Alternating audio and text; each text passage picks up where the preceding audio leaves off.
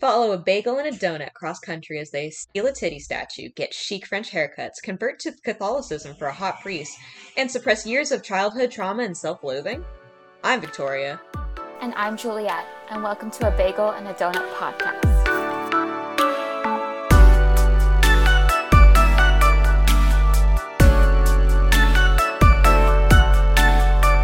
This is episode 2 of a Bagel and a Donut podcast, the podcast where we talk about media we're passionate about. On today's episode, we're talking about a TV show, but before we get to that, we have a special guest. The emo trio is complete. All three of us are here. Please say hello to the wonderful and amazing Carrie. Hi, Yay. I'm so excited. This is thrilling. Also, we decided that we all have to be a baked good with a hole in the middle, so I am a bunt cake. And also, shameless plug, we three collectively run a bookstagram called @SundayReads, Sunday as in the ice cream, so please go give us a follow there and let us know what you think about the podcast and what you want to see next. Okay, y'all. I guess we can get into it. So, It's time. we're going to be talking about a little TV show today. Something that we're all quite passionate about and we all love a lot. And it's the TV show Fleabag. So, for the people out there who don't know what Fleabag is, it's a British comedy drama series written by and starring the brilliant and beautiful Phoebe Waller-Bridge. It's kind of hard to explain what the show is about because it's very character-driven and less plot-driven, but I can give a little background info about it before we start talking about it and our feelings. So Fleabag has 2 seasons, and it is ending at 2 seasons. There's no 3rd season in the foreseeable future. The first season was released in 2016, and the second season in 2019. They each only have 6 episodes, so if you're looking for a really good show to binge watch, this is it. You're welcome. It won a bunch of awards at the 2019 Emmys, deservedly, in my opinion. And in addition to starring Phoebe Waller-Bridge, it also includes actors such as Olivia Colman, Sean Clifford, Bill Patterson, Brett Gilman, Andrew Scott, Jenny Rainsford, and Hugh Skinner. Now, I did say that the show is kind of difficult to explain, but I'm going to try and give a little bit of a general, very small synopsis, which is that the show follows a witty woman known only as Fleabag to us, as she struggles with a failing guinea pig-themed cafe, her obsession with sex, and overwhelming grief. Sounds like a fun time, I know. It's actually really fun. It's not that much of a downer. Sometimes it is, but it is definitely a comedy too. So I guess if we want to talk about our general thoughts first, before we get into spoilers, entice people to watch the show because we love it so much. Any general thoughts, y'all? Yeah, so I just want to second that it's very difficult to explain because I was trying to recommend it to my sister the other day and she's like, "What's it about?" And I was like, I don't know how to answer that question because I always describe it as a comedy, and that's definitely true. Like, it is funny, but it also is like tragic at times, and it really goes to like both extremes of emotion. So that makes it just harder to explain for me. Yeah, I would say another issue I have is when I recommend it to people, I think they watch the first episode, and the first episode puts some people off. Like, it's a little bit raunchy when it first starts, and I'm always like, listen, you gotta keep watching because it gets so good. Like, it's definitely a comedy, and it's on the surface level very funny, and I guess maybe a little raunchy, even though you don't really see anything. But I always tell people you have to keep watching because I've recommended it to some people and they've stopped watching it after the first episode because they're like, well, I just couldn't get into it. And I was like, please, you have to keep going, please. Yeah, that's the problem I had when I was showing it to my ex. I was just like, this show is genius. This show is so good. And we watched the first episode, and obviously it starts how it starts. And I was just like, oh, he's gonna really like the joke where she talks. It's the first 10 seconds where when she mentions her asshole, and he was just like, what am I watching? And I'm just like, no, you don't get it. It's so good. So you just gotta push through. Yeah, I just think it's so brilliantly written. Like, I cannot express to you enough how well it is written. And I also feel like, I know this is something we've discussed before amongst ourselves, not on the podcast, but I feel like it's a show, or like a rare show, that feels very feminine in its gaze, like, or in how it's telling the story. And I can't always express it because there's nothing. I mean, obviously, it is about a modern woman living her life in London and all the struggles that come with that. But it's not like, men can't enjoy it or whatever. But it's one of the few shows I've seen where I definitely feel like it has a feminine gaze, and it just feels so relatable, even though I don't feel like I'm a lot like Fleabag. But it just feels very real. Yeah. Yeah. I know I really appreciate because it's so hard to recommend because like we were saying, it's kind of a dark comedy, but also it's a little different than most dark comedies. And also like has a lot of like cringy, gross out humor, but like specific to women, which of course I appreciate because it's just like, yeah, no, like of course women go to the bathroom, like please. Yeah. Um, I will say also, like, it's definitely one of my comfort shows. I come back to it a lot. I rewatch it a lot. Partly because it's easy to rewatch. It's only 12 episodes, and episodes are like 20 to 30 minutes or whatever. But I also just, I just enjoy watching it so much. Also, I don't know if we want to get into, like, which season we think is better. I personally think season 2 is my favorite as opposed to season 1. But I know that we might not all agree about that. I don't know if you guys have an opinion. Yeah. Okay, the first time I watched it through, I think I liked season 1 better. And season 1 is like based on the One Woman Show, like the play that Phoebe Waller-Bridge wrote. So it's like she wrote that play and then did the first season, and I think at that point she considered it done, and like it felt like a very like tight storyline, like it was finished at the end. And then it goes into season 2, which is like very different in a lot of ways. And the second time I watched it through, I think I liked season 2 better. We're not in the spoiler section yet, so I won't talk about why. But Victoria, thoughts? I'm also in the camp of I just really love season 2. It's hits everything I love, even though rewatching season 1, I forgot about, and I think I can say this, like the softer moments that were contained in that season. yeah. No, I agree. Rewatching season 1, there were a lot of moments that hit me harder maybe even than my rewatch of season 2, just because I didn't remember them happening. And I was like, how could I forget this? There were a lot of softer moments. I think I always just generalize season 1 as, I don't want to say being less deep because it's very deep or whatever, but I just forgot a lot from it. And I will also say, I think episode 1 of season 2 is like a masterpiece. I don't want to say it's a masterpiece because obviously you can always find something wrong with a piece of art, but episode 1 of season 2 is really, truly amazing. I won't say it's a masterpiece, but I will say that it is a short film. Oh, Season it's 2, true. episode 1 is a whole short film. Yes. There is development, there is conflict. I don't know if you guys have any other general thoughts or if we want to get into a little bit of spoilers. Anything else to say? Um, we vaguely touched on like because this is so woman heavy, like these are the thoughts and feelings that came from a woman, that came from like a one woman play and stuff like that.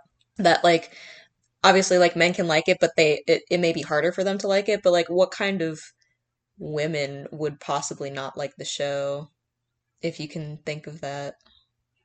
Uh, I don't want to be stereotypical. Yeah, it's kind of hard. It feels like a loaded question. I We would don't have to answer say, that. no, I can answer it. I think, especially with season 2, maybe certain women that are very, very religious may not like season 2. But I think season 2 actually takes a very open approach to religion, like something where I think religion gets kind of a bad rep in the modern society where we're all like, how can God exist when we have science? Like, I think season 2 takes a very open approach to religion. Maybe that's more understanding than other takes might be. But also there are reasons why I think very, very religious people may not like it. I don't know. Or maybe if you're not very comfortable with, like, sex things, or, like, you don't like seeing very sexual things on your screen, even though you don't actually see anything. Like, this isn't Game of Thrones. We're not seeing anybody's, you know, junk out here. Like, it's not like that. But it's definitely implied. So I think if you don't like that. Also, I'm trying to think, because my cousin watched it, and she is a woman, and she was the person who was like, oh, I didn't really like episode 1. I couldn't really get into it. So I'm trying to think about what would have put her off. I think people also who don't like fourth wall breaking. I really like how it's I guess we should have mentioned this. The fourth wall is broken in the show.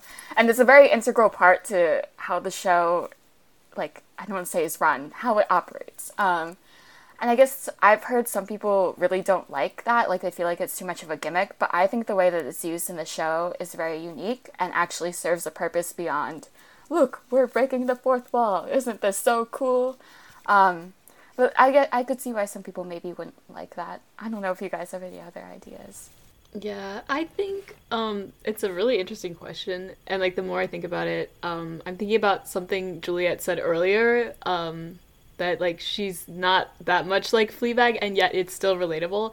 And I just think she is a relatable character, but you almost wish you didn't relate to her because she does a lot of things that she probably shouldn't do. And that can be almost, like, uncomfortable to watch. But at the same time, it is also my comfort show. So, like, I don't know what that says about me. But that's just my thought, is, like, some people might find it uncomfortable because you don't want to relate, and yet you do. That's true. Yeah, I feel like there are times where I was, like, uncomfortable with maybe how much I related to her, and I could see if you don't want to have to deal with that, you maybe wouldn't want to watch it. Yeah, it's very much a BoJack scenario. Oh, yes. We should do a BoJack episode. No one wants to not be like BoJack, even though we all maybe are a little bit. Just a smidge. I had a thought when you were talking about stuff, but now it's left me. But the one thought I did remember, which could be our last point before we move on to the spoiler section, which is that you're correct, and I agree with you in the sense that this is kind of a tangent, where season 2 handles religion, like, pretty well, in the fact that, like, you know, the character has thoughts about religion, and they reflect both sides, and they never once say this man is wrong for having his faith and stuff like that.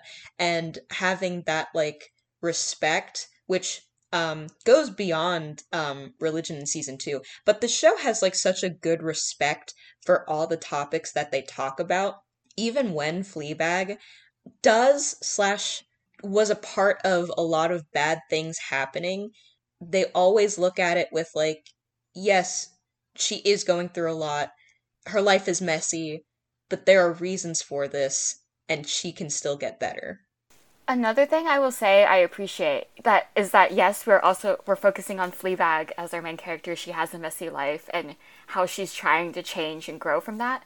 But another thing I appreciate about the show is that other characters are also messy, and they're not just left at being, like, messy, which we can talk about this more in spoilers.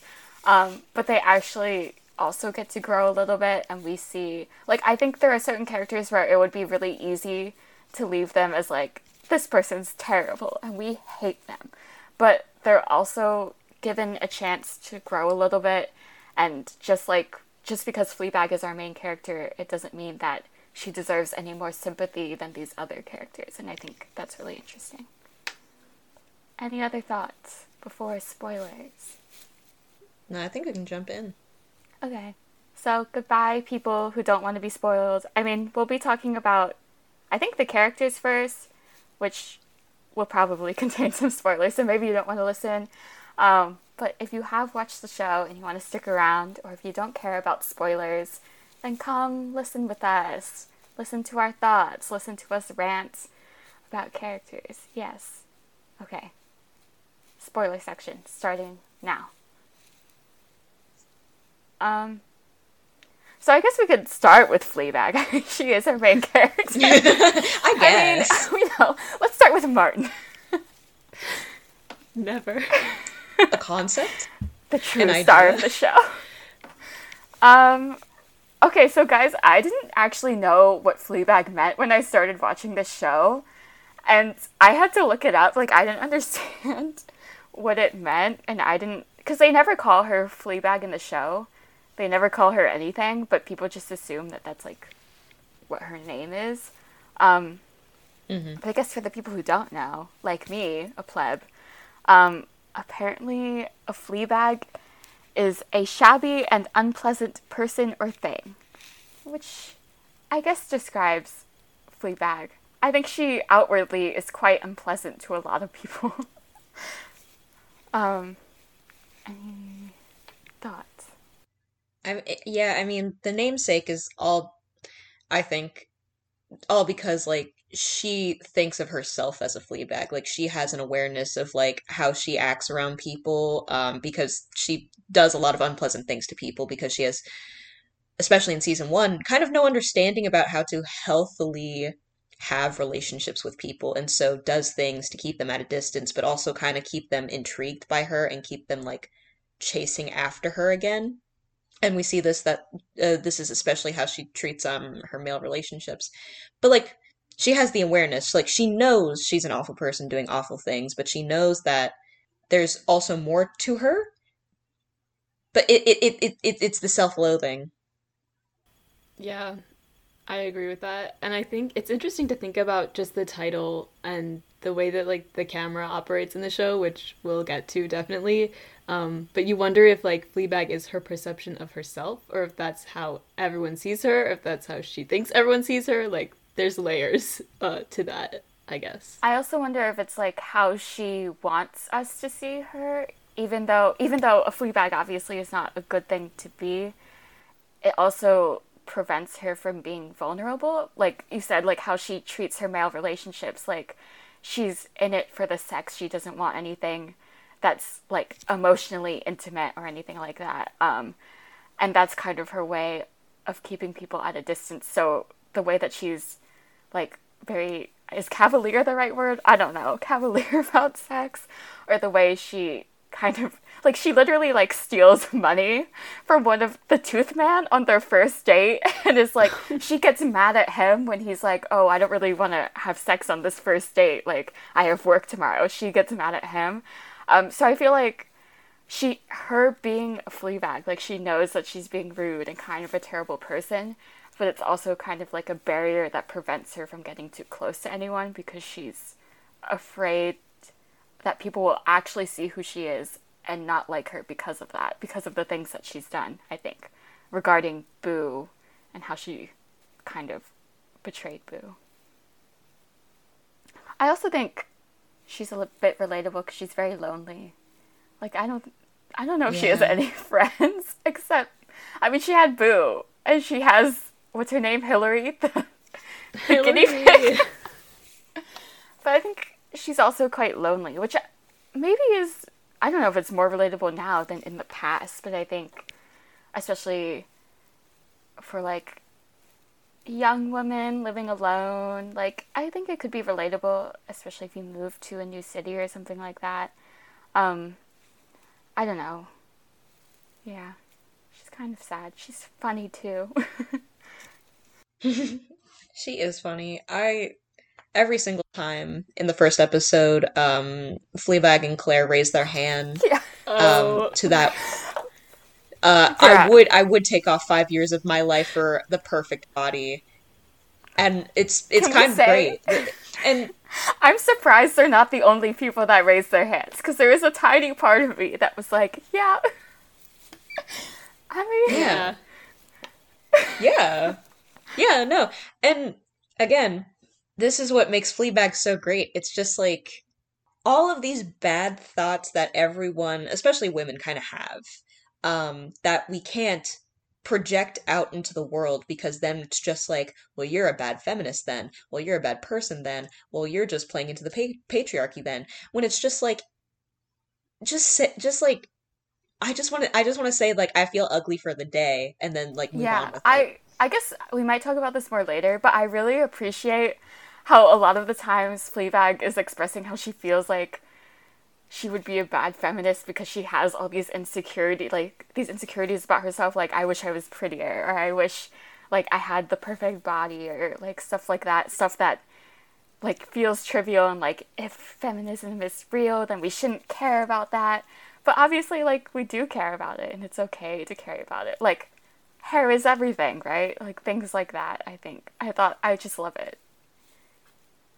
So let's jump into Yes, Claire. the best. Well, I don't want to say the best character. She's definitely up there.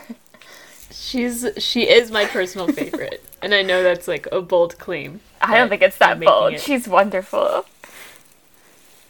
I think I love watching her the most. Whenever she comes on the screen, my attention is almost always on her. Oh yeah. I just think it's so funny because I think compared to Fleabag, she's like definitely, I don't want to say like not as like bad, but she's definitely more put together, definitely very uptight, but somehow she ends up in the funniest situations. And I just love her, and she has the best reactions to everything. Oh, wow. I mean, we can talk about her relationship with Fleabag too. I really appreciate this show just because I think it has such a great portrayal of a sisterly relationship, which is something I feel like we don't see a lot in media. Like, media is quite obsessed with a good brotherly relationship, which I too like a good brotherly relationship. But every once in a while, I think it's good to have some sisters on screen. And I just think their relationship dynamic is great, even though I don't have a sister, so I can't talk about this. But Carrie probably can. She has sisters.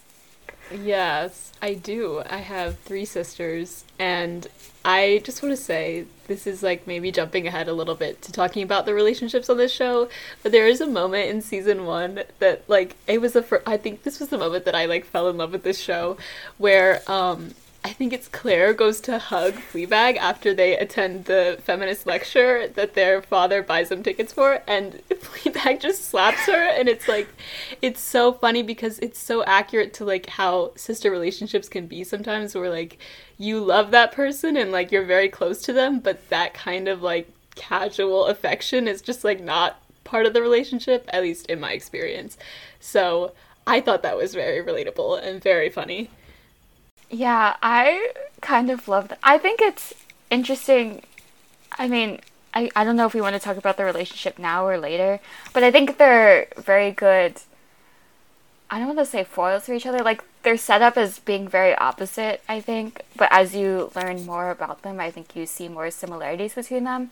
But also ways in which the ways that they are different maybe create some animosity between them, or create misunderstandings that are the reason why the relationship can be difficult sometimes, but also why they love each other so much. Um, in terms of Claire as herself, Sean, I think her name is pronounced Sean Clifford. It's spelled weird. Yeah. I think it's I Sean. was watching interviews with her. Is it Sean? As, So I think she's phenomenal. I have not seen her in anything else besides this, but whatever else she's doing, I want to see that because I think she's amazing. And I think Claire's could be seen as a good deconstruction of like the girl boss that, you know, like pop feminism is like, you gotta be the girl boss, you gotta go in there and you gotta own it. And I think she's a very realistic portrayal of like how difficult that is. She's always so stressed out, which I think she thrives on stress. Like, she kind of enjoys it. I think it's season 2 where she has that whole business thing and Fleabag has to help her, and Fleabag's like saying to us, oh, she's so stressed, but she's happy because she's so stressed. She's loving it. But I also think she's like definitely very emotionally and sexually repressed. She's very over controlling. She needs everything to be in control, which is why I think she sometimes struggles with Fleabag, because Fleabag is very out of control. She's very spontaneous. And I think that makes it hard for her to have a relationship with her sister. I think she's also always comparing herself to Fleabag because of that. I don't know. I love her, but she's struggling out here. Yeah, there's too many things to say about Claire. One, to talk about the actress. She's so funny. She's simultaneously both the straight man and the comedian. Like the scene in season 1 where Fleabag talks about whenever she's on her period, she has to reinvent herself, and she just walks in this Yes, the blue blue suit. suit. It was so, it was It makes so me laugh. funny. It was so funny. She just walks in, and they just turn and look at her, and that's it, and that's it. So it's like so much humor in one person. And then because you got me thinking about this, Juliet. I agree in that I don't think they're foils. I think more accurately they're two sides of the same coin. And what separates them to me is that what I think Claire is really jealous of that Fleabag has that she doesn't is freedom. However she has it, however she got it, Fleabag just feels she's she is not burdened by the shame other people feel and put onto herself. So she doesn't care about what other people think. And Claire just cannot get herself to comprehend that. Therefore she strives so hard to work within the system, which is why she's suffering delightfully as a girl boss. And yet still harbors like this jealousy for Fleabag. I mean, I think that's why I find Claire very relatable just because I feel like you said, she's envious of Fleabag's freedom and her ability to be funny and likable to people without really any care of what other people will think about her, which somehow makes her more likable to other people. Whereas Claire, I think she feels like she's very boring in comparison. You know, she has this really great job and she's making so much money. Her office is insanely big, but somehow she feels less next to her sister, even though Fleabag is like, why do you feel this way? Like, look at your office. And Fleabag, in many ways, maybe feels like she should be more like Claire. Like, she's like, you know, this always so put together, the perfect body, the perfect job. She doesn't have to worry about money or anything like that. So I think it's interesting how they are both maybe a little bit jealous of each other when they maybe shouldn't be all the time. Yeah, and speaking of the job, there's like a moment in I think it's season 2, episode 1, when they're all like sitting around the dinner table and they're all like her entire family says, "We thought you were a lawyer," and she's like, "No, I work in finance." Exactly. And it's like this is such a huge part of her identity, and her own family doesn't even know what she does for a living. And it's just like I felt so sorry for her. In that Her moment. husband didn't even know. Yeah. I mean, also in that scene, she's also like talking about how great everything in Finland is going, and she's like, "Yeah, I just take all my emotions and bottle them up, and then I feel great." And I was like, and the priest is like, I don't think that's exactly what you should be doing. And I'm like, yes, Claire, that is all of us. But I think maybe something else that her and Fleabag have in common is that this whole family, they don't know how to talk about their emotions. And I think for Claire, that manifests as her trying to be over-controlling, where she doesn't want anything like emotions that feel uncontrollable to be like out in the open. But yeah, this whole family has issues. They cannot talk to each other. They don't know anything about each other.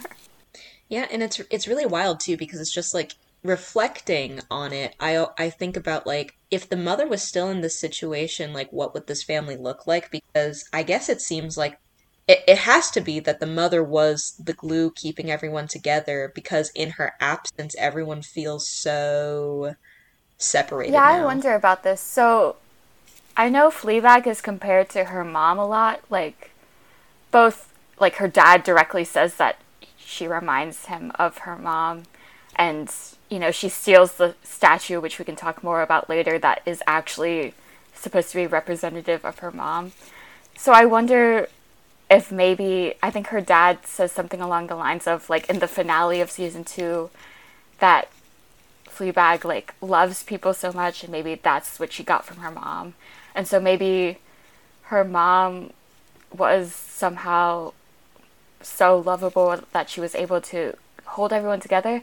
Though at the same time, like, I don't know how true that is. Like, I don't know if they were actually talking about, like, very open with each other and knew each other and very close before the mom passed away or whatever. Because, I mean, I feel like it's such a drastic change when we see the funeral and they, Claire and Fleabag feel so separated from their father already. And I mean, obviously everyone grieves in their own way, and maybe you want to be alone, but I don't know, it just feels like there was something more. Also, the way that their personalities are, like, I feel like that's something that would be developed in childhood and maybe not just something that would come along, like, in adulthood. But I could be wrong. I don't know. Yeah, I think because all we get of the mom is everyone's memories of her Yeah. and also Fleabag herself, who we know is supposed to be similar to her. But we also know that, like, Fleabag is a very unreliable narrator, which I'm sure we'll talk about. And so it's hard to trust that, we can guess that maybe the mom was, like, the glue that held this family together, but it's hard to trust that that's true given everything else we know about them. You know what? This is literally like coming to my mind as we're discussing this. The word objectification is coming to my mind, and I'm just like, it's not that the family objectifies her, because it's like they acknowledge, it's like, their the flaws that she had in their relationships with her. However, I think it's the audience who ends up objectifying her. Just because it's like the one thing we have to her memory is the statue made of her body, right? So an object connected to her, and how, like I said, the characters, their feelings towards the mom are very real. But because we never knew her and we will never know her, she can't be anything too huge to us. Yeah, I think this is something also people in general worry about when someone like close to them passes away. It's like, how do you remember them? And ultimately, like, they can become just an object, or like however your interpretation of them was, like, you lose a lot of who that person was, especially if, like, in this family, a lot, they didn't even know that Claire was in finance. They thought she was a lawyer. Like, how much do you actually know about these people, even though you're very close to them? It's difficult. I mean, it's interesting too, because I feel like the mom, even though she's never in the show, I feel like she always has a presence there. I don't know if you guys have anything else to say about Claire. If not, we can briefly talk about the dad. Yeah, let's get into the parents. Listen, the dad is also relatable because he can't talk to anyone Oh, I about love him. anything. I love him. I want him to be my I grandpa. know that you should be there more for Fleabag, but the whole time I'm like, I am him, because I would not know what to say in this situation either. Yeah, no, and there's like this whole thing. There's this whole thing where it's just like, um, and he talks about how it's like the mom was better at feeling and stuff like that. But it's quite possible that the mom was just better at recognizing her emotions and then talking about her emotions. Because I don't think the dad is unempathetic. I think he does feel bad for what his daughters are going through. Um, and this is probably me projecting, but what I would say is that the father feels empathy, but he just doesn't know what to do with it. He was never taught like how to help someone, especially when like they're going through something so intense. Um, he would see that and be like, "Yeah, that sucks." And I wouldn't know how to help you. I wouldn't know how to help myself, so I don't know how to help you. And that's what he Yeah, struggles I with. also wonder how much of the barrier exists because I don't want to say like gender influences everything, but I feel like a lot of the like he sends them to feminist lectures and he makes sure that they're all getting their breast exams because their mom died from breast cancer, like things like that. I feel like he's trying to fill the motherly hole, but he doesn't know how, because he doesn't know how to be emotionally intimate or open, and he doesn't really understand like female body things, or he's like afraid to understand it. So I think it's hard for him in that respect too, where he feels the loss of his wife and he doesn't know how to relate to his daughters, in part because of that. Yeah, I think there's also like some fear there. Like we talked about how he's afraid to be alone in a room with Fleabag, and the fact that he sends his daughters to feminist lectures, like that's a nice gesture, I guess, but it also to me is like a real expression of distance. Like he can send them off to this thing that he doesn't have to be involved in at all, and that's how he tries to relate to them. I feel like it's the same. He gives Fleabag the therapy voucher at the beginning of Yeah. season 2.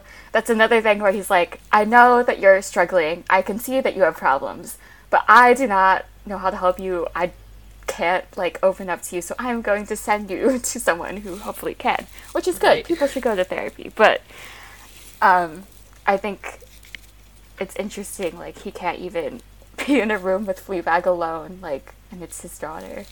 Yeah. And I mean, it's the whole thing of like, there is care in the gifts that he gives to Fleabag and Claire, but it's just the whole problem of it's like, he has an idea of what they need. And sometimes he's right, like with the therapy voucher, but then he just can't go up to them and be like, what do you need? Yeah, his love language is gift giving, but like from a distance only. Yes. He tosses the Yep. gift and runs He away. tosses the gift and runs. He goes, I mean, I don't know if you want to start talking about the stepmother now too, but I always wondered, like, what did he see in her? Like, why are they together? Because even when they're flashing back to the funeral and she's being overly, like, overbearing in his face and obviously trying to get with him at his wife's funeral, he's like, oh, she's a bit annoying, isn't she? Or something along the lines of that. But he still obviously, like, loves her enough. He has that whole speech with Fleabag where he's like, I deserve to be happy, and, like, she is what makes him happy. So I always wondered what it was about her that he liked. No one has to have an answer. It's a difficult question. Maybe it's just because she's Olivia Colman, and how can you not like Olivia Colman? he's a male wife punching bag. Are you wrong, though? I don't think I'm wrong. And I love him for it. I love him for it. I mean, maybe there's a part of her being an artist, like, very open and, like, free expression that maybe he finds appealing because he can't express himself in any way. But that could be a bit of a stretch. Actually, no, I feel like you're getting onto, I feel like you're touching onto something with that, where it's just like, something I wish was talked about more or discussed more when it comes, like, to romantic relationships is how a couple can feel jealous of each other, right? It's like, it's the whole thing of, like, we get into relationships because we're trying to, like, fill where we lack.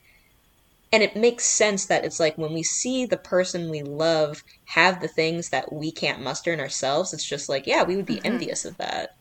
So it's just like this like weird mix of admiration and envy that like is just like I still love you, but it's like you make me Yeah. feel I think you ways. could say that, like, we kind of said that about Claire and Fleabag's relationship, too. Like, I think that's something that can happen a lot. Yeah. But if you want to, the only thing I had to say about the stepmother is one, I love Olivia Colman. But two, when I started watching it, like in the first episode, at first when she was introduced, I was like, oh, she doesn't seem that bad. But she is the most passive aggressive person I have ever seen. And I come into contact with a lot of passive aggressive people. But she's so good. She's so good at it. Yeah, the only thing I want to add is like I think she's evil and like the brilliant thing about her is you don't realize it at first even though that's kind of the first thing that Fleabag tells us about her is like she's not a good person. Yeah. And we know this, but like she comes across almost as like so sweet and like I don't know, she just pulls you in and then she'll like say something so horribly mean and like awful and that it's actually shocking and like I also just love Olivia Colman and I think she's a genius. Yeah, you know what it is? It's like she's that person that can identify that one thing that you're really insecure about and she will like nicely attack you for it. Like she is brutal. Oh my gosh. Yeah. I mean, that's all I had to say about her. That's all that needs to be said. The only thing I have to say about Martin is that I hate him too. And somehow, I don't know what they did in season 2, but somehow they changed his, like, I guess the hair and the beard, and I don't know if it's how he dressed or something, but somehow he looked more like a douche in season 2. And I was He like, looks ah, so yes, disgusting. this is it. I hate him. I mean, Yeah. I think it's interesting because, like, I mean, I don't know if you want to talk about this now, but I think, Carrie, you said that he's, like, very similar to Fleabag. And I think he is. But I don't know what sets them apart. I don't know what it is. But there's definitely something. Yeah. Maybe it's that Fleabag can care about people outside of herself. There's definitely like layers to it, but I think one thing that like definitely separates them is that like Martin knows he's an asshole and does nothing to change that. He's just like, this is who I am, and I'm still capable of doing nice things. You should accept me. Whereas Fleabag is just like, I am an asshole. I have not taken the time to evaluate myself to change, but I want to change. And I think that's Yeah, what I separates agree. them. Like, even thinking about when Claire wants to leave him, and she's like literally on her knees, like, please leave me. Um, I think he's like telling her, oh, I make you laugh. That's always what was most important. Like, he's never talking about how he can change to make things better for her. He's not ever really listening to Claire about what she wants. Like, he doesn't even know her. There's that episode in season 1 where he's like, he doesn't know what to get her for her birthday, and they go shoe shopping. He's like, I don't know what shoes she is. Like, I don't know. I thought that was interesting. Yeah, he doesn't know what shoes she is. He doesn't know what job she does. No. All of the above.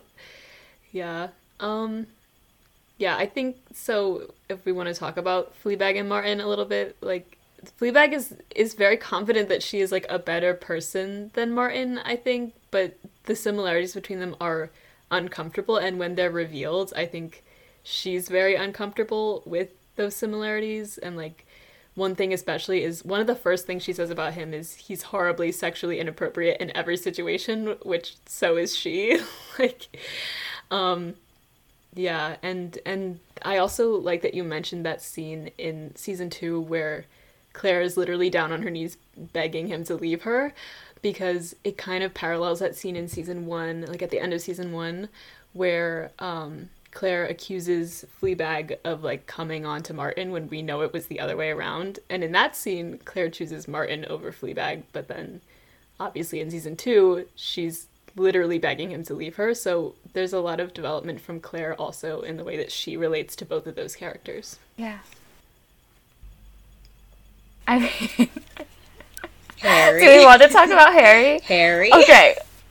Listen, I think my opinion on Harry is biased because he's played by the dude that also plays, what's his name? In Mamma Mia 2. What's Young, his name? Is it Harry also, Harry. right? I wanted to say Harry, and I was like, no, that's Fleabag. He plays young Harry in man. Mamma Mia 2, and I love young Harry. He's the best suitor in that movie, whatever.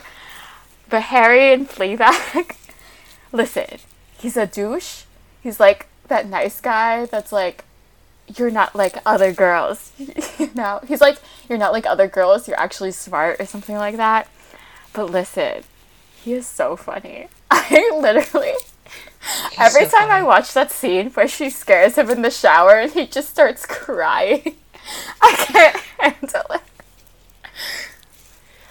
I too would cry. Oh man, I love him. I know I shouldn't, but I do. And Yeah, no, hot take. I also don't hate him. Yeah, no. I think maybe what it is like, he's a weird blend of like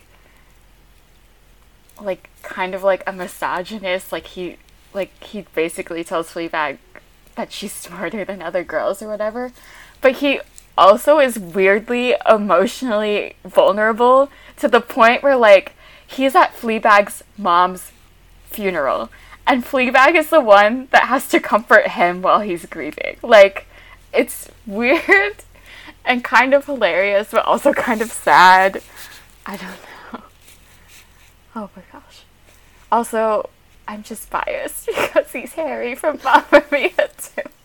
I think about this a lot. I know.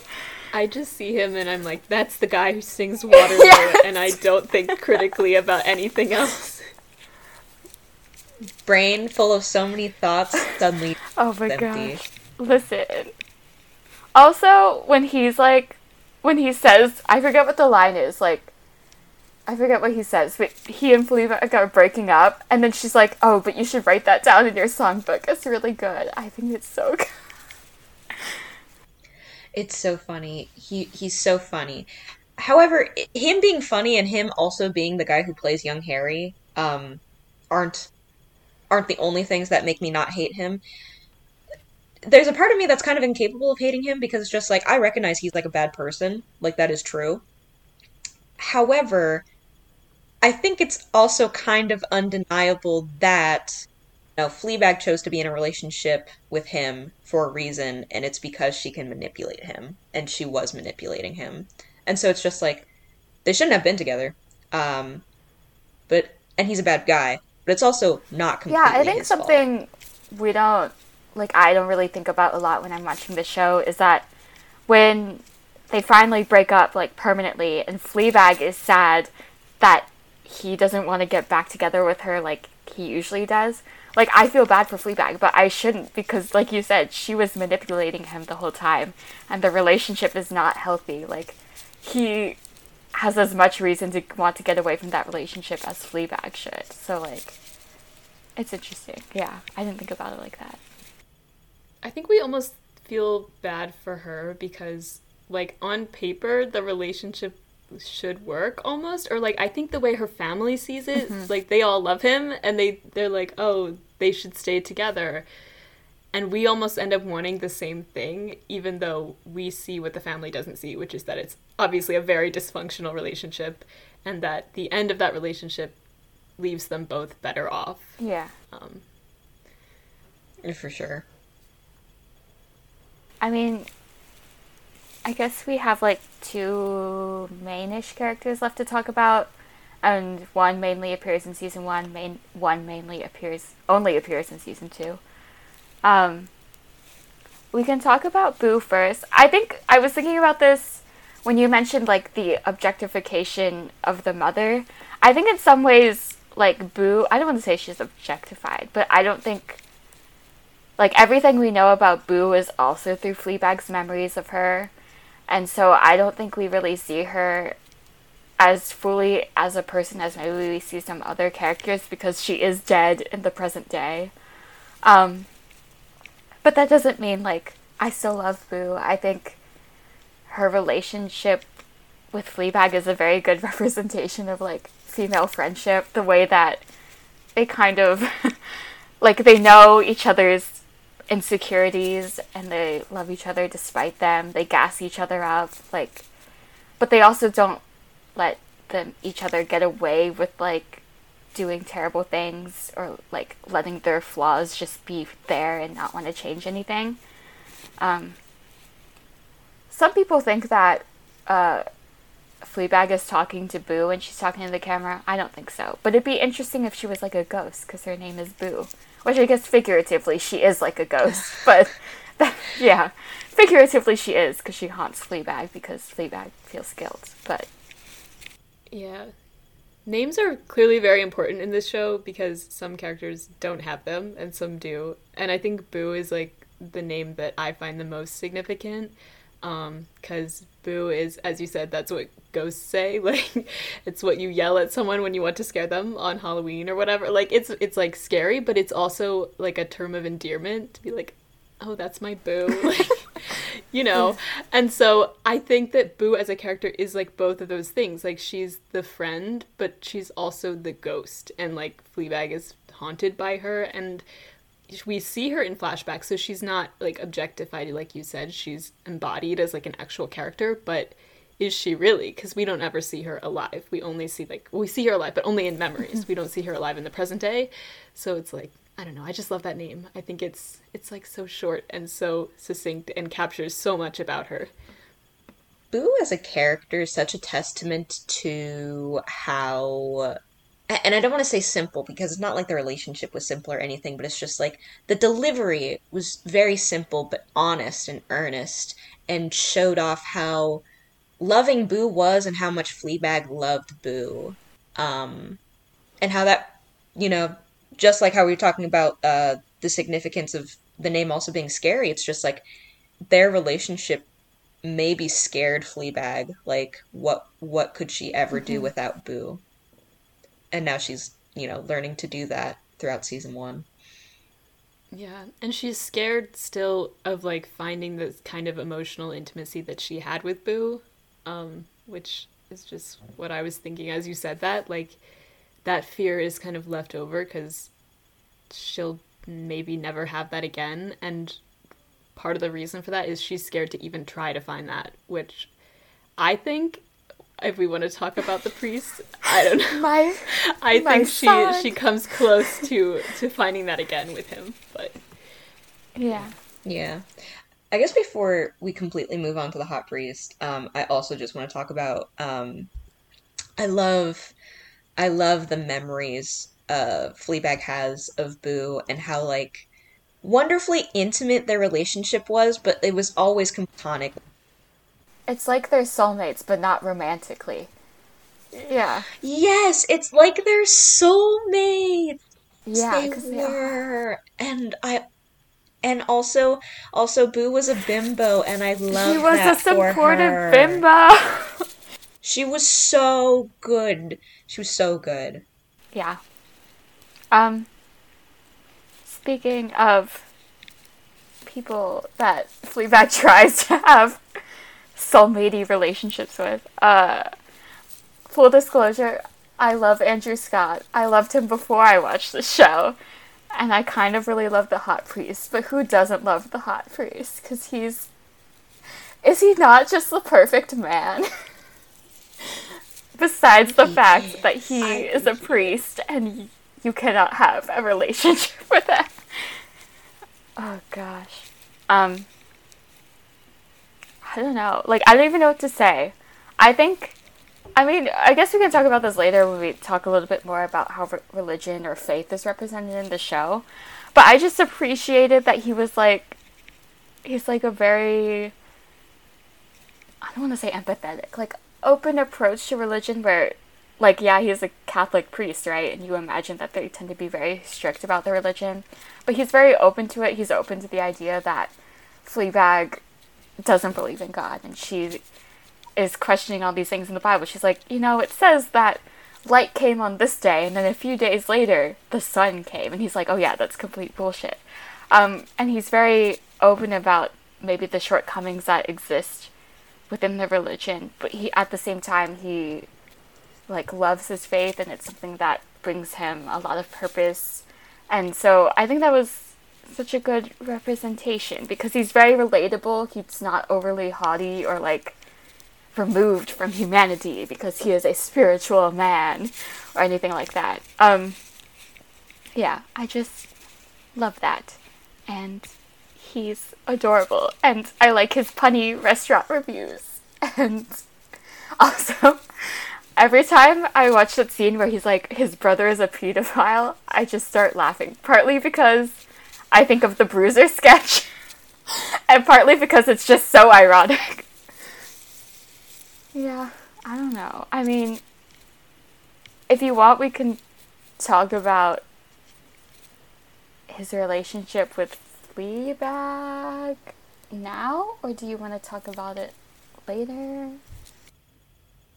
We can talk about it now. I mean, I guess we were talking about Boo as being Fleabag's like soulmate, even if it was platonically before, and I think the priest maybe is the first person, like you said, that she feels like actually could be that person for her again. Like, obviously, the most noticeable thing is that he notices when she's talking to us, when she's breaking the fourth wall, he notices that she's not completely there, that she goes somewhere, which is obviously a metaphorical sign that he can see who she really is, or at least see more of her than what she wants people to see, and that's like a very scary thing for her. She builds up this persona of not caring what other people think about her, and the fact that someone could actually see through that and see the real her. It's like being naked, like in front of people. It's like scary, it's vulnerable, and so she's initially put off by that. But I just like, even if I know that they do end up developing romantic feelings for each other, but even without the romantic feelings, I just think they had such a great relationship. Like, I'm sad that they can't be friends anymore. I'm sad. yeah, I'm also sad. I feel like his whole existence is like kind of a riff on this idea that like the perfect man does not exist, or like if he does, he's unattainable, because he kind of is perfect, at least for Fleabag. Like, they get along so well and they understand each other so well, and yet the relationship is unattainable because he's a priest, which is just like tragic to me. But it's also not tragic because he's, you know, he's being true to himself, and like that's what he wants. And like you said, I love his relationship to his faith also. I think it's very well done as somebody who is ex-Catholic. Like, yeah. As someone who grew up Catholic and grew up Catholic, I'm no longer Catholic. Like, where were those priests when I was in the Catholic Church? Because I felt very judged by the priests that I came in contact with. But he's like, he's the best. Is this the Catholic confession? Because I will say, anytime I had to go to church and actually interact with like a priest, like some of them, they were probably nice people, I don't know, but I was always so afraid. I was like, they can see through me. They know that I lied to my parents that one day, all those years ago, about eating the last cookie or whatever. And I was like, listen, Catholic guilt is a real thing, and I'm just so happy to see a priest like that. I think embodies the better sides of Catholicism, or shows how you can have a healthy relationship with it without all this like doom and gloom, you're going to hell unless you do this kind of like mentality. Yeah, I second the Catholic guilt thing. It's very real, and confession was very scary. So scary. Yeah, I always thought they could like read my mind. Yeah, I had a priest one time, like I went in and I like said my sins, and then he was like, is that it? Yeah. Do you have anything more? And I was like, that wasn't in my script. So yeah, I just wish we had fewer judgmental priests out there. I appreciate that about him. And I think also like he makes it kind of fun. Like, I like his little fun church outfits, how he's, like, really obsessed with the really opulent robes. I think that's really cute. And, I mean, I don't know, kind of relating to how he can see when Fleabag breaks the fourth wall, which is, like, kind of her coping mechanism, like, we're her coping mechanism for her, but also kind of the baggage that she carries around. I don't know what you guys think the fox represents. Like, there's the fox that always follows the priest everywhere.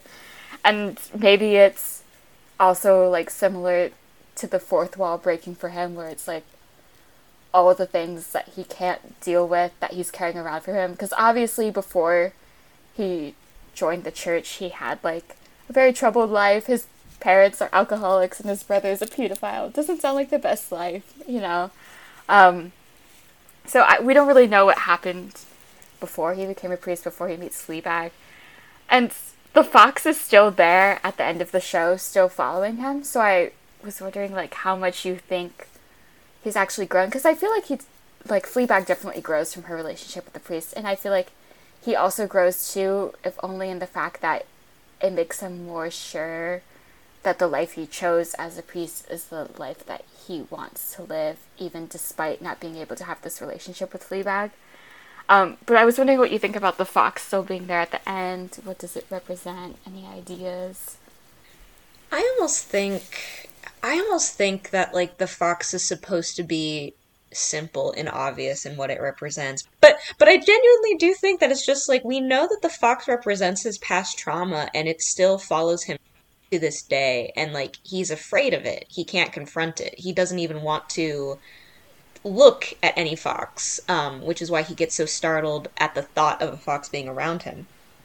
But I almost think that, like, that's kind of just it. It's just, like, we know he also has his own baggage, and Fleabag, after getting to know him, can now witness it for himself, that it's just, like, yeah, I knew this guy had his own problems, and I knew, but, like, he seemed so fine to me, and now in this moment where it's like, I truly love him, I can see him for exactly who he is, and who he is also a broken man trying to figure himself out.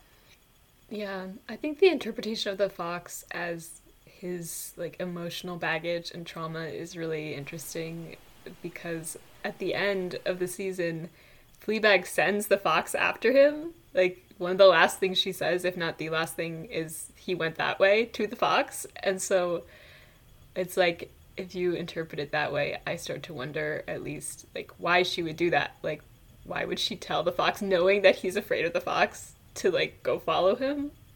I don't know. I mean, I guess it's like she's finally learned to at least confront this part of herself a little bit. Like, she leaves us behind the camera and she walks away at the end. And the music is like, she's going to be all right. And so maybe it's the fact that he still needs to deal with and confront his emotional trauma in some way.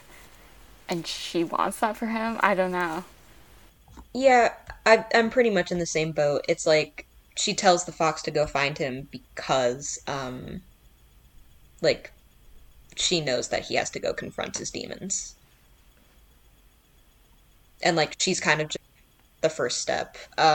Since we're already kind of talking about their relationship and the religious stuff, um, I guess I wanted to mention how it's like, one, I agree. It's also they can't like talk to each other after the end of season two, but I also like the beauty in that and how it's just like, yeah, they needed to find each other and they needed to have this relationship with each other, but that was all it could have been. They were just two ships passing by, and what they had was important, but it also could not last longer than what it did. And I think that's nice because what it shows is that like the people who like are in your life briefly and then leave are still impactful and still important to your life. And I like that because it makes like almost all the little relationships you've had over the course of your life important.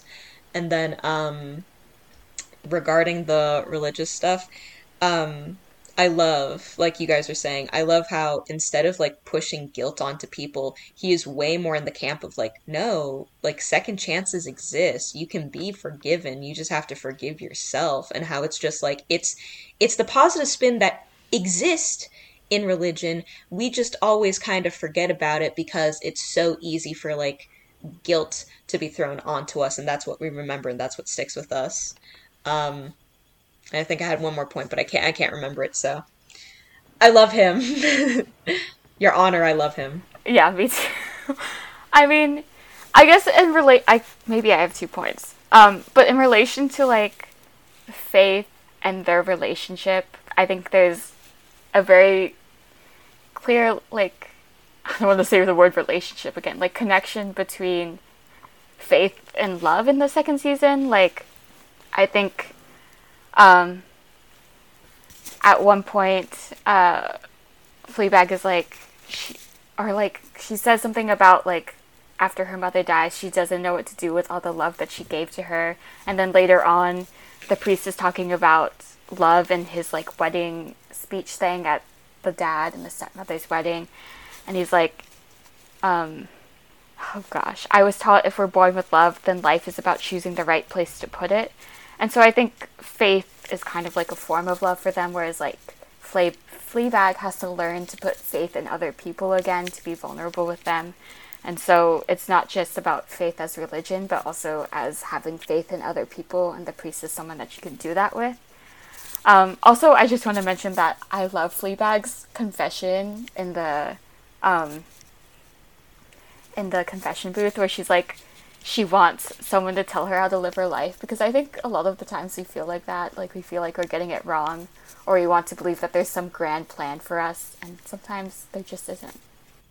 But I don't know if you guys have other things you want to say. We can talk about some other themes. Um, if you want to talk about feminine rage, feminism, any thoughts? Victoria, I know you have thoughts about this.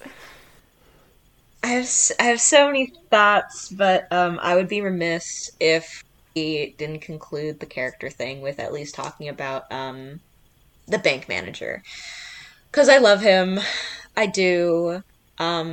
Because he very much gives me okay, he gives me miniature BoJack vibes in the sense that he did something, but unlike BoJack, is actually working through it, wants to be better, and it's just like not only like he's not doing it to be forgiven and to get the guilt off of his head. He like he feels guilty and everything, but he genuinely loves his wife and he loves his kids and he wants to be a part of the family again. And I love this man because I think he's the first character who made me cry.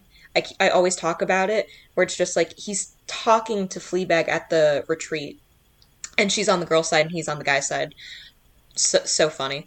And he talks about how it's like all he wants to do is wash a cup and see his wife use it in the morning and feel good about it. And I was just like, it's so simple, but means so much. I am crying. Um, so I love that, like, despite getting off on the wrong foot, and it was just very, very, very, very wrong foot, um, that they were able to look past each other and have this moment of bonding, and we see this bond continue into season two. Yeah, I was gonna say he was the character I was talking about where at the very beginning where I was like it would be so easy to make him a character that you just don't like and leave him that way. Like he's an asshole and he sexually harassed someone at work.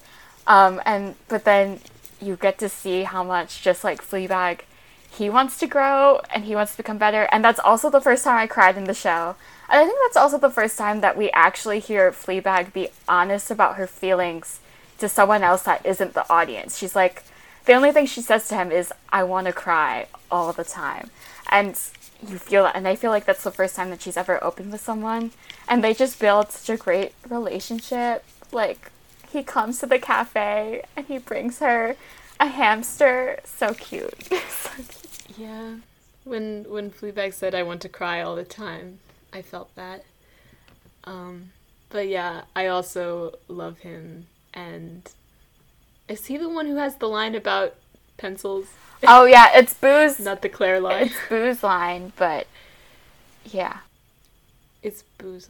But I think it happens like in that scene where they're both just kind of realizing that they can make mistakes and be redeemed from those mistakes, or at least move on with life, and it's not a reason to like be paralyzed by what they've done in the past. And I wouldn't say that he's necessarily like completely redeemed. Like, I don't know that I forgive him for what he did, but I see the growth in him, and I can appreciate the growth and how he like gives it back to Fleabag and like helps her out when she really needs it, and it's beautiful. Yeah. So I mean, we've talked about some of the themes a little bit, but I think something that I really want to touch on is definitely the feminine gaze and feminine rage part, and maybe a little bit about the titty statue. And I don't know, maybe grief too. I think grief is such a big part of the show. But I don't know if you guys want to start with the feminine rage and then move on from there. I feel like the titty statue can relate to that. Oh, um, this is a bad segue. It's kind of the wrong segue, but I remembered the last thing I wanted to mention about at least the theme of religion. So we're still in themes, which is before I took my shower today, I was thinking about faith because I've been thinking about faith a lot, and I'm just like, why do I like how other people talk about it versus other people? And like, there's some obvious reasons for that.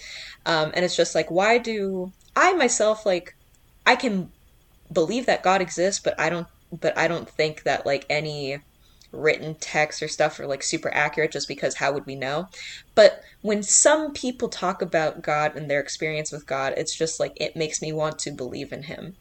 And I think it's because like the hot priest, when someone is just very earnest about how they talk about their faith and how it genuinely affects them, but like they only want to talk about like how it has moved them, and there's like no like they're not trying to get you to also join in. They're not trying to convince you. Like they're just saying what their experience is.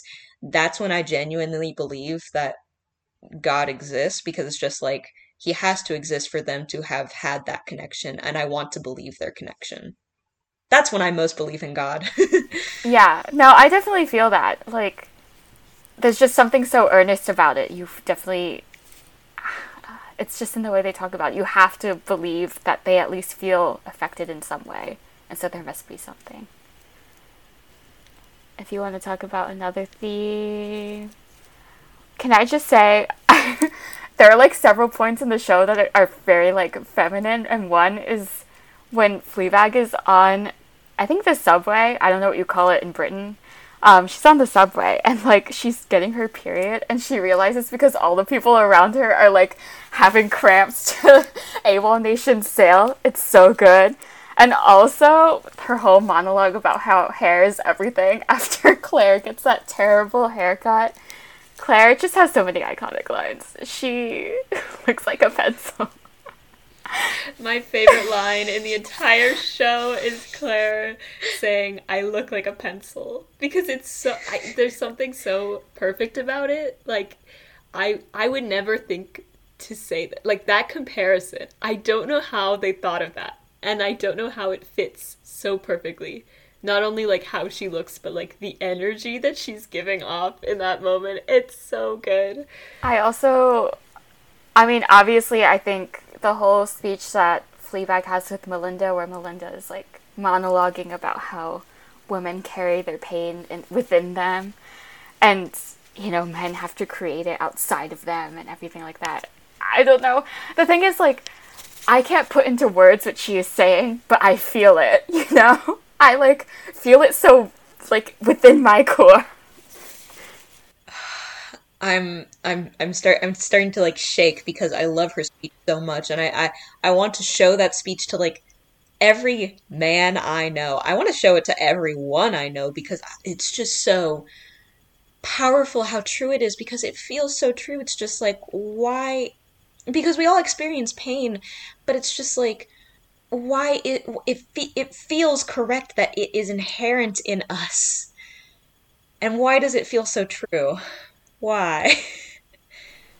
I mean, I guess you can wonder how much of it is like our biology and how much of it is just society and how society is structured. Um, yeah, I just like I can't even express it. I think it's just the fact that Fleabag is dealing with a lot of issues that modern women deal with, whether that's her not getting pleasure from her sexual relationships, or her feeling like she's not a good feminist, or anything like that. I just feel like maybe it's a representation of feminine rage, like she's not out here hurting anyone physically, but she is angry a lot of the time, angry at herself and at other people. I don't know. It's just, I cannot express what I feel. But you feel it, and that's what matters. Yes, I feel. Also, I mean, I don't want to jump around too much, I guess, but I just wanted to mention, in relation to grief, the whole thing Fleabag says, I know I already said it, but she says, like, she doesn't know what to do with all the love she has for her mom after her mom passes away. I think that's such a, like, that's a thought that I've never heard expressed out loud, but ever since I've heard that line, I can't stop thinking about it. And then Boo saying that she'll take it, but then Fleabag loses Boo too. And it's just, I'm sad. I'm always sad. Yeah, it makes you wonder also, like, now she has all this love for her mom and for Boo, and what's she gonna do with it now? And, like, where will she put it? And I think throughout seasons 1 and 2, we see her, like, slowly start to give more of it away. Like, especially, we've talked about the hot priest and their relationship, but to me, also, especially to Claire, like, they go from being, like, unable to hug without slapping each other to, like, I think there's a moment, I can't remember what episode, there's a moment where they actually do hug, and then we get, like, this great line at the wedding scene where I think it's Claire who says it, the only person I'd run through an airport for is you, which, like, yes. I think that was the one that made me cry, because I'm like, oh, it's so sweet. That whole scene between them always makes me cry, because obviously Claire saying that, and then Fleabag encouraging Claire to, like, go and leave and chase after the other Claire because she loves the other Claire. And I'm like, this is what I wanted. Yeah, you see their relationship grow so much, and she gives so much of her love to her sister.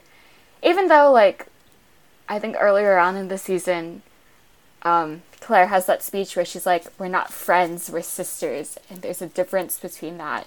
And so maybe Fleabag has to work on finding more friends that she can give her love to. But I definitely think their sisterly relationship has grown so much, and I love them.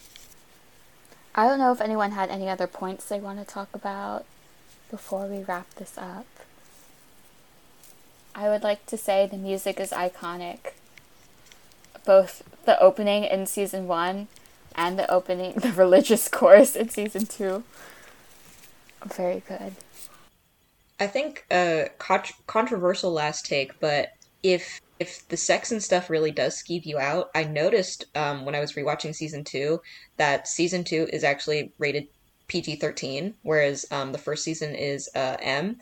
So it's like controversial, but if you can't handle like all the sex stuff, I really do think you could just start from My season two parents and watch actually there. started watching season 2 first because I was watching episode 1 of season 2 and they came home from like a dinner or something when I was watching it and they just started watching it and they liked it. So they actually started with season 2 and then watched season 1 and they totally enjoyed it. So you can do that.